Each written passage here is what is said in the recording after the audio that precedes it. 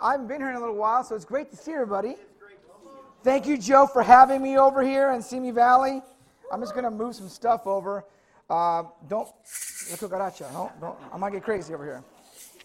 Don't have me with stuff in my hands. For the high school ministry, I know Joe mentioned the Mission Love family groups. There's actually going to be a family group for the high school ministry with the high school champs. So just keep that in mind. That's pretty awesome. On every other Fridays, they're going to be getting together and having a great time. I want to thank the high school champs. There's one right there, my man, Jeremy. We're doing Mission Love. So I thought of a story in the Bible that I could share with you about Mission Love. We call it Amor in Spanish. This is going to be English service, though. Sorry to disappoint some of you. But Mission Love, what is it? How do you apply that to your life? How do you, right now it's a concept. And we wanted to go from a concept to actual life application. So what I like doing, I like looking at stories in the Bible that I go, wow, this guy did it, I can do it. So turn with me in your Bibles to 1 Samuel, or you can look on the screen. All right. And I have selected a man in the Bible. His name is Jonathan. All right. He's going to be our target person. He's an amazing man in many respects. But to give you an idea of his story, we got to kind of take a step back and look at the family he grew up in. Okay. And it was it's an amazing story, but yet it's also a heartbreaking story as well. He was a man that was supposed to be the king of Israel, but never was. His father was named Saul. And here's the background to that. There was an Old Testament prophet named Samuel. And he's standing before all the people of Israel. And the people of Israel are telling Samuel that they no longer want a prophet. They no longer want a judge. They no longer want him. They want a king. And so Samuel is standing in front of the people stunned. He is the 14th Old Testament judge. And his sons are corrupt. Samuel's sons are corrupt. And so they cannot be the judge. So the people goes, hey, everybody else has got a king. Give us a king. And so the one request, 350 years of judges comes to a screeching halt. And so Samuel is there, and the people tell him this. So the elders of Israel gathered together and came to Samuel at Ramah, and they said to him, "You are old." That hurts when you're 46. "And your sons do not follow in your ways. Do you have to rub it in? His sons aren't faithful." Did we have to mention that? "Now, appoint a king to lead us, such as all the other nations have." Now, Samuel rightly so says, if you want a king, you don't know what you're asking for. Right now, God was their king. He's saying, we want an earthly king. And Samuel goes, are you sure you want an earthly king? Because they will draft your men, your sons, into his army. They will take your daughters and make them bakers and perfume makers and use them. They will take your land. They will tax you under penalty. Do they really want a king? And they said yes. So, this is what they wanted. God tells Samuel, give them what they want. I'm going to tell you who to appoint for the next king of Israel. And the first king of Israel is the first family of Israel, and that's the family that Jonathan grows up in. So to get a picture of Jonathan's background, you have to look at his dad a little bit. And his dad is some guy named Saul. And when Saul was a young man, he grew up not a king. He actually didn't become king until he was 30. He actually grew, and he was in the farming business. And they had a lot of donkeys. And one of his donkeys got lost, and his dad says, Saul, go find the donkeys. So when Saul, the donkey hunter, is out finding the donkeys, he runs into Samuel. And Samuel is told by God ahead of time, this is the next king of Israel. And so he tells Saul, and anoints Saul, so you will be the next king of Israel. And so you think Saul would be excited about that. Saul goes back home after meeting, after finding the donkeys, going back home to his dad. You think a man like that would be excited? You tell a 29-year-old you're going to be the king of Israel. And guess what Saul does? He says nothing. He keeps it a secret. And then Samuel finally goes down to make the public declaration that there's a new king. You asked for one, we have one. His name is Saul. Where is he? And Saul's not in the room. Saul's hiding in the luggage rack. He's hiding. Literally hiding. He's the king and he's hiding. You know, Saul is described as tall, dark, and handsome. He's the perfect choice from a physical perspective. But he was weak in character. He was deeply insecure. He was weak below the surface. And it didn't take long for Saul's character to come out when it got really stressful. You see, and sometimes insecure people, we like to hide. You know, sometimes when my mom and dad ask me to come over, I want to hide a little bit. Sometimes I don't want to go over to mom and dad's house. As a 46-year-old, I'm going, do I want to go over there and just be questioned about my life? So my parents call me up and say, son, I need your help with the computer. Can you come over? Mom and I are going to go on vacation to Ecuador, and I want you to book our tickets. So I'm like, that seems safe. Book your tickets, you're going to go? Your mom's going? Yeah, we're going to go. Okay. When can you come down? I'll come down this Friday. So there I am, driving down. Get to the house, things are looking pretty good. Got a warm greeting. Dad made some eggs. I'm like, it's going to be a good day. You know, when you go to my house, that's not usually how you're welcomed. The first thing my mom does is check your eyes. Are you anemic? You know, she starts going crazy. Are you eating enough? Is Karen feeding you enough? What's going on? How are you? And she starts feeling. You're like, hey, you okay? Yeah, Mom, I'm fine. I'm trying to lose weight, actually. So I get to the computer. We start booking the flight. My dad's like, all right, you know, I want to go for 3 weeks. And then your mom was going to go for 2. And we're going to send her back home a little early. And I'm like, that doesn't, in my mind, I'm going, that doesn't sound like a very good plan. I'm assuming Mom knows this plan. So we get to the room, and I'm entering all the information tediously. Date of birth. Okay, dates. And then my mom goes, I'm not staying 3 weeks. I'm staying 2 weeks. Dad's like, and then my mom, I literally saw her head go poof. And then when Mom goes like that, everything is in Spanish, and everything is super fast. And she walks out of the room, I'm not going anywhere. And I'm going like, I was just here supposed to buy the tickets. Mom, come back. And my dad's just standing there and goes, you know, it's very hard living with your mother. That's what he said. I'm like, you've been married 50 years, Dad. You think you have this settled out, you know, 3 weeks, 2 weeks, you'd be on the same page. Now after 50 years of marriage in that house. So my mom leaves the room angry. And I'm faced with the dilemma. I'm angry. I'm hurt. I'm going, I wasted half my day to come down here and do a little mission of love on my family. I was like, God, forget Joe, forget the church, forget mission love. How do you love the unlovable? I was just angry, so mad. And that is what I'm talking about. Because you think you're at a concert, you're going to go out there, and mission love, everyone's going to be like, oh, thank you for leveling up on me. They're going to be like, That's what I got. This is my family. It's not even a stranger. This is my flesh and blood. Mission love. So I'm there crushed. I go, Dad, man, I wasted my whole day to come down here.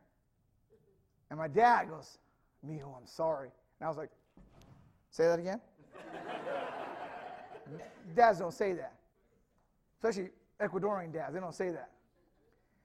And so I said, bye, Mom. I'm going to go home. And my dad goes, wait, fine, let's do 2 weeks.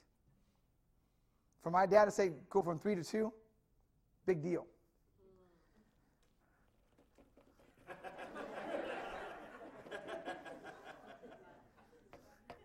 It's done, Dad. Thank you, Smeal. And then I just left. It's goodbye, Mom. I love you guys. You're awesome. Goodbye. Mission love. Mission love.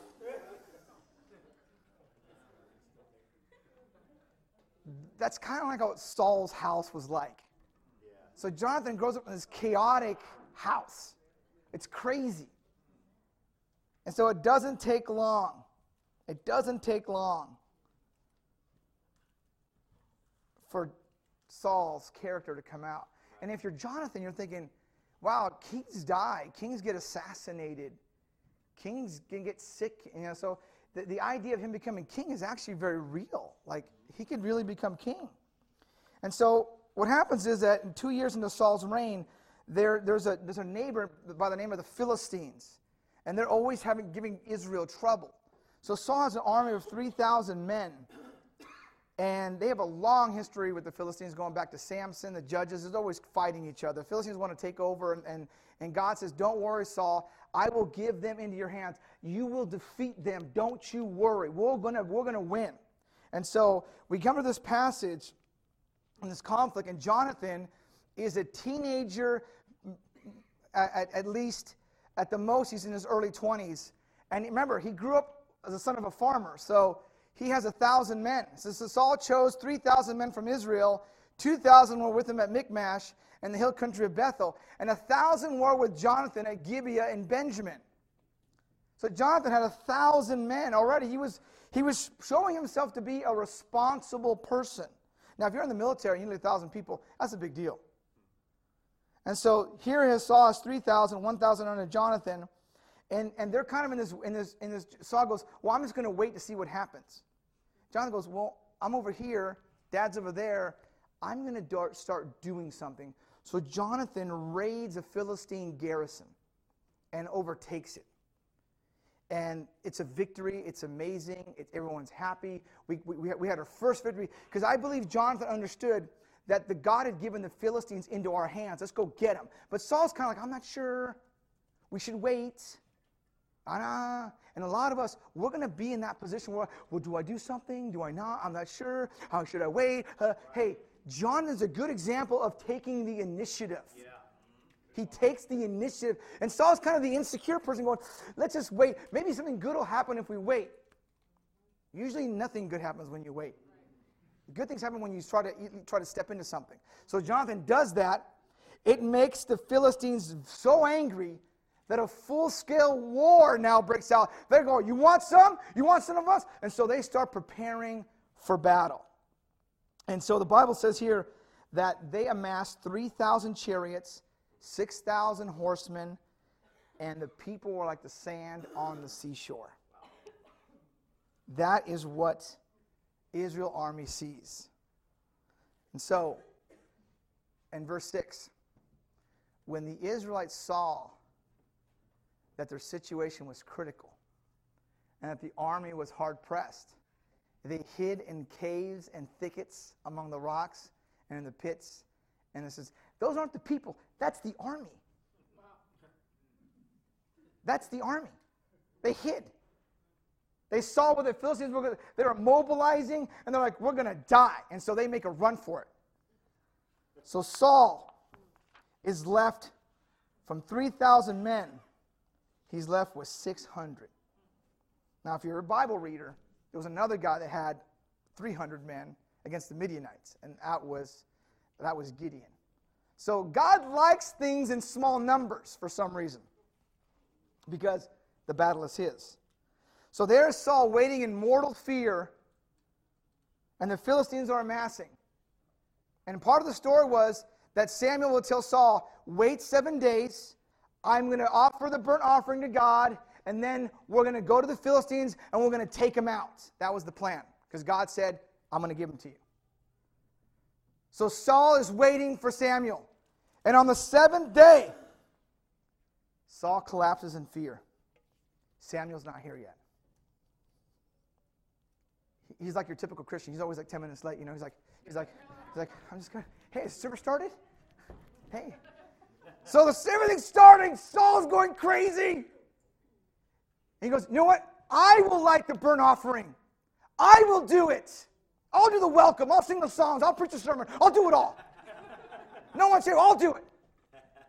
So Saul does it.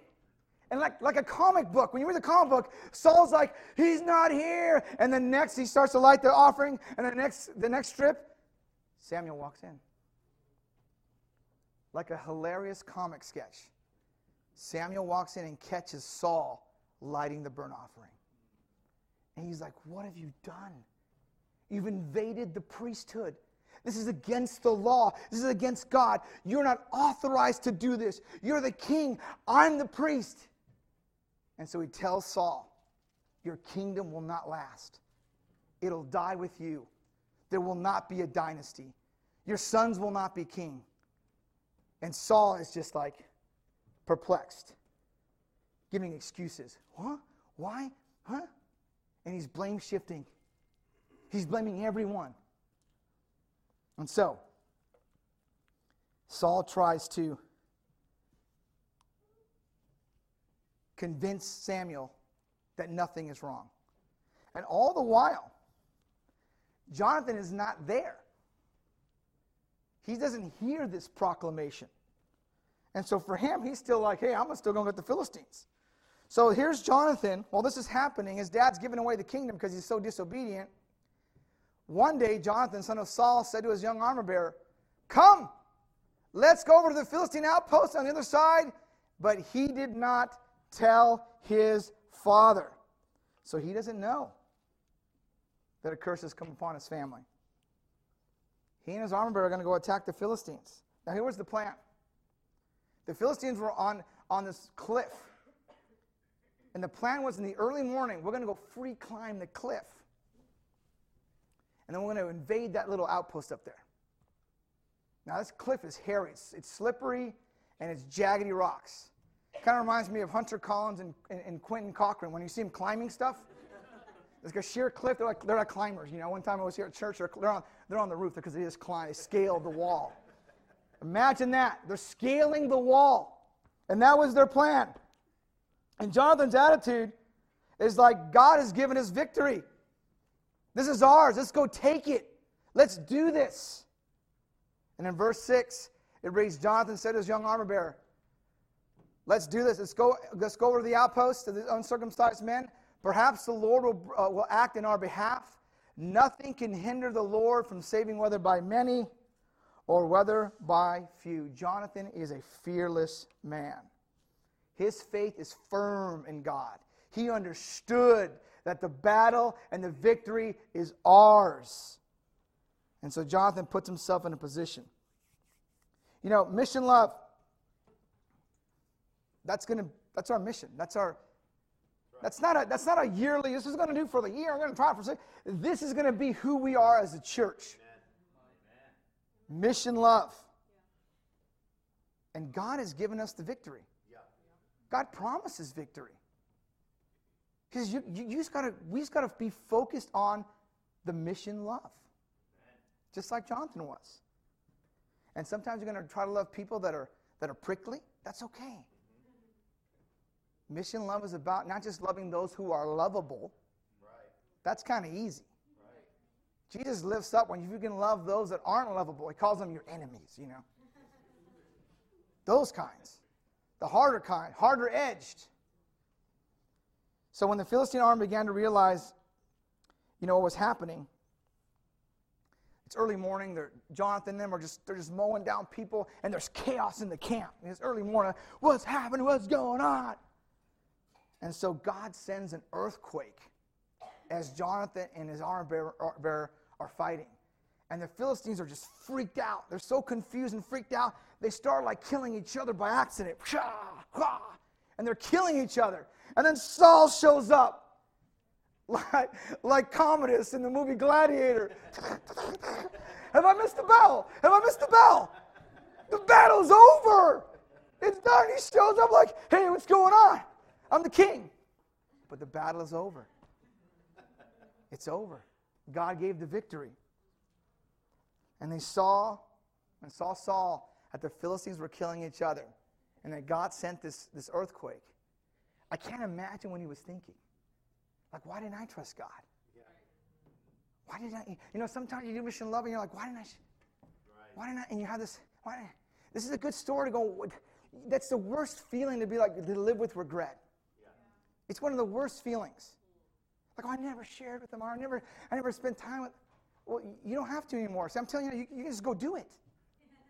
That way you don't have to be like, feel that regret of going, oh. So my dad calls me the next day. I survived, you know, panic. All right, we're good. Woo, later. He just said, son, thank you for coming over. When he called me, I was a little worried. I was like, oh, did I make a mistake? You know, pick the phone up. Usually I let it go to voicemail. Just kind of prepare myself. Because my dad's a man who's very principled. He will tell you what he's thinking.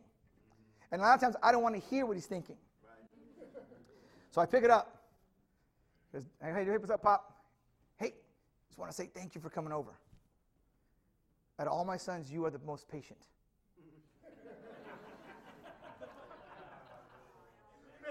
Now, the backstory is 2 of my brothers live with him. And he called me, who lives an hour and a half away, to come do the tickets. Okay, just to give you some insight. I'm sure my brothers tried to do it. I'm sure they tried one after another and said, I'm out, deuce, later. I'm sure they tried.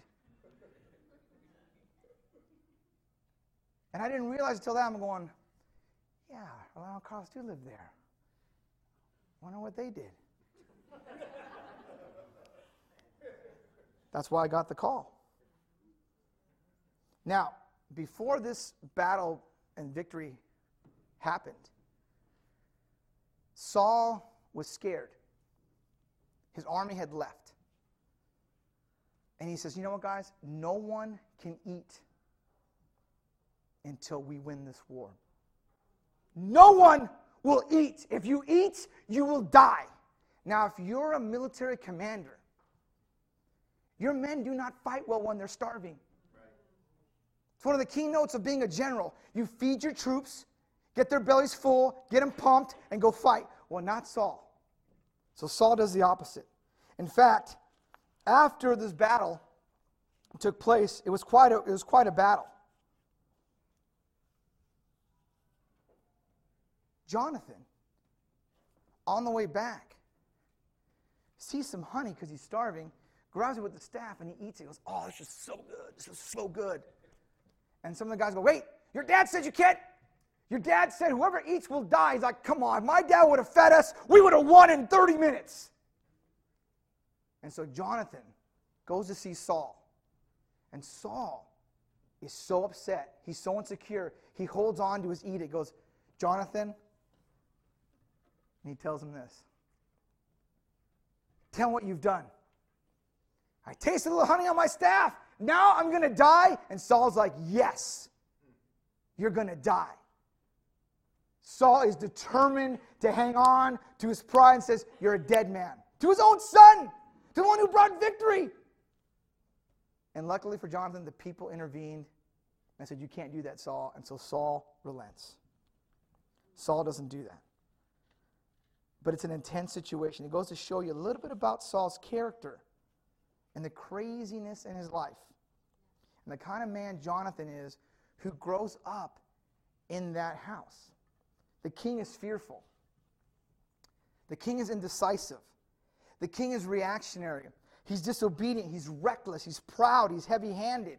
And Jonathan is just the opposite. He takes initiative. He shows courage. He acts humbly. He's purposeful. He inspires a courage in others, like his armor bearer.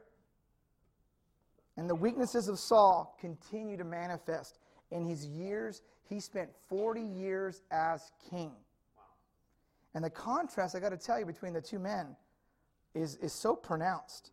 It's so crystallized when a young musician comes into the palace and plays music for Saul, and his name is David. And the reaction of David coming into the palace between Jonathan and Saul is so pronounced. Jonathan goes, this is an awesome guy. And Saul's reaction is, he's a threat to my kingdom. You can't have mission love when everyone's a threat. Right. You can't have mission love when you're insecure and you're threatened by other people. And so he comes in, and David's playing the harp, and David's a little bit of a soldier, and then David kills Goliath. He becomes so famous, and Saul becomes so angry and so insecure. He's like, I got to figure a way to keep him close, but if he gets too popular, he's a dead man. And so within that palace intrigue, you have the king, you have David, and you have the future king Jonathan, the prince, living in the same house. And take a look as the Bible describes the relationship after David kills Goliath. After David had finished talking with Saul, Jonathan became one in spirit with David, and he loved him as himself. That's what secure people do. They're not like, oh, you killed Goliath. They're not threatened. They're like, that's awesome. We have the same purpose in mind. We have the same, we think the same. Imagine if all of us just thought the same, mission love. Imagine. We'd have to blow open those doors. Get more chairs in here. I mean, it was Struggledino this morning, but we'll get some more next time. It's going to be amazing. Because that's what mission love is. So this Jonathan and David, they strike up this relationship that's just amazing. Powerful. The Bible in other verses says their souls were knit together. Now, mind you, Jonathan's dynasty is cursed. He's not going to become king. And that's his attitude toward David. He's not too sure David's going to be king at this point, but he thinks David's a pretty awesome guy. But Saul thinks of him as a threat. And so Saul becomes suspicious, and he wants to murder David. Now, what's interesting is that it's just not a friendship. It gets pretty serious here in the sense of Jonathan's understanding of David. Jonathan comes to the conclusion that he's not going to be the king. David's going to be the king. Jonathan's the man who would not be king. And so Jonathan made a covenant with David because he loved him as himself. And Jonathan took off the robe he was wearing, and he gave it to David. It's a royal robe, along with the tunic, and even his sword, his bow, and his belts. He knew that David had no chance of surviving in the palace without a friend. He goes to David and says, look, I'm going to humble myself before you. Now, Jonathan had victories in the garrison. He had victory to climb the cliff. He was a pretty famous guy too. David was famous too. 2 warriors. 2 men. When you get 2 men together and they're both good at something, usually it's competitive. It's one-upmanship. Oh, you're good? I'll show you. I'm a little bit better. I'll show you. We don't see that in this friendship. Right. That's what astonishes me about these 2 men. We don't see a competitiveness in their friendship. In fact, what we see is love and loyalty to each other. Jonathan knew David needed an ally in the court. And so as Saul grows more and more threatened by David, Jonathan goes, man, my dad wants to kill David. And David doesn't believe it. Nah, your dad doesn't want to kill me. So they have this dinner set up. Him and Jonathan have a little plan, a little code. Okay, tell your dad I'm going to skip dinner, and if he gets really mad, he wants to kill me. But if he's not mad, then I'm not going to worry about it. So they have dinner, and then Saul goes, where's David? Oh, he's down in Bethlehem. And then Saul gets, what? Where is he? Oh, he gets super angry, and then Jonathan's like, oh, man, my dad wants him dead. It's confirmed. So Jonathan goes to see David. They have a secret little meeting. This boy shoots an arrow. The arrow goes far. You know it's bad news. He goes far. The guy gets the arrow, comes back, and out of behind the rock comes David.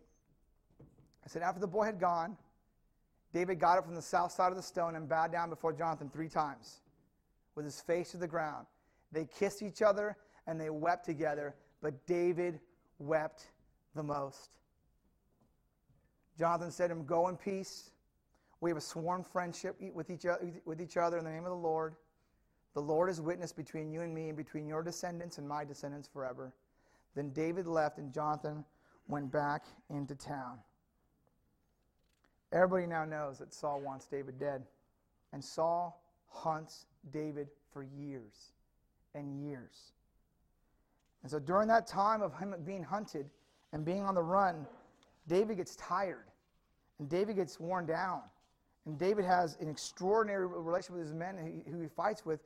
But man, what a life for him. And here comes Jonathan. He goes and he does something amazing. He risks his life. He risks his life to go see David.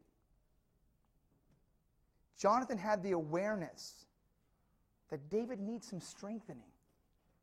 When you see people in your neighborhood just running around, you see those people in your neighborhood who are just super busy. It's like, does the guy ever rest? He's got to be exhausted. Jonathan goes, I need to go see David. And he goes there and he helps David find strength in God. Mission love. Mission love. Now, he goes out of his way to find David. When it comes to our mission love, we're going to have to go to our way to be loving. Right. It's not just going to happen. We got to go sometimes for an hour and a half to Mama and Papa's house and do a little computer thing. We're going to have to go places, do stuff. Encourage people. Don't be afraid, he said. My father Saul will not lay a hand on you. You will be king over Israel, and I'll be second to you. Even my father Saul knows this. Wow. The character of Jonathan. The willingness to give up your own claim to the throne because he understood that God had chosen David. No jealousy. And that is a rare character trait. Sisters, can I get an amen?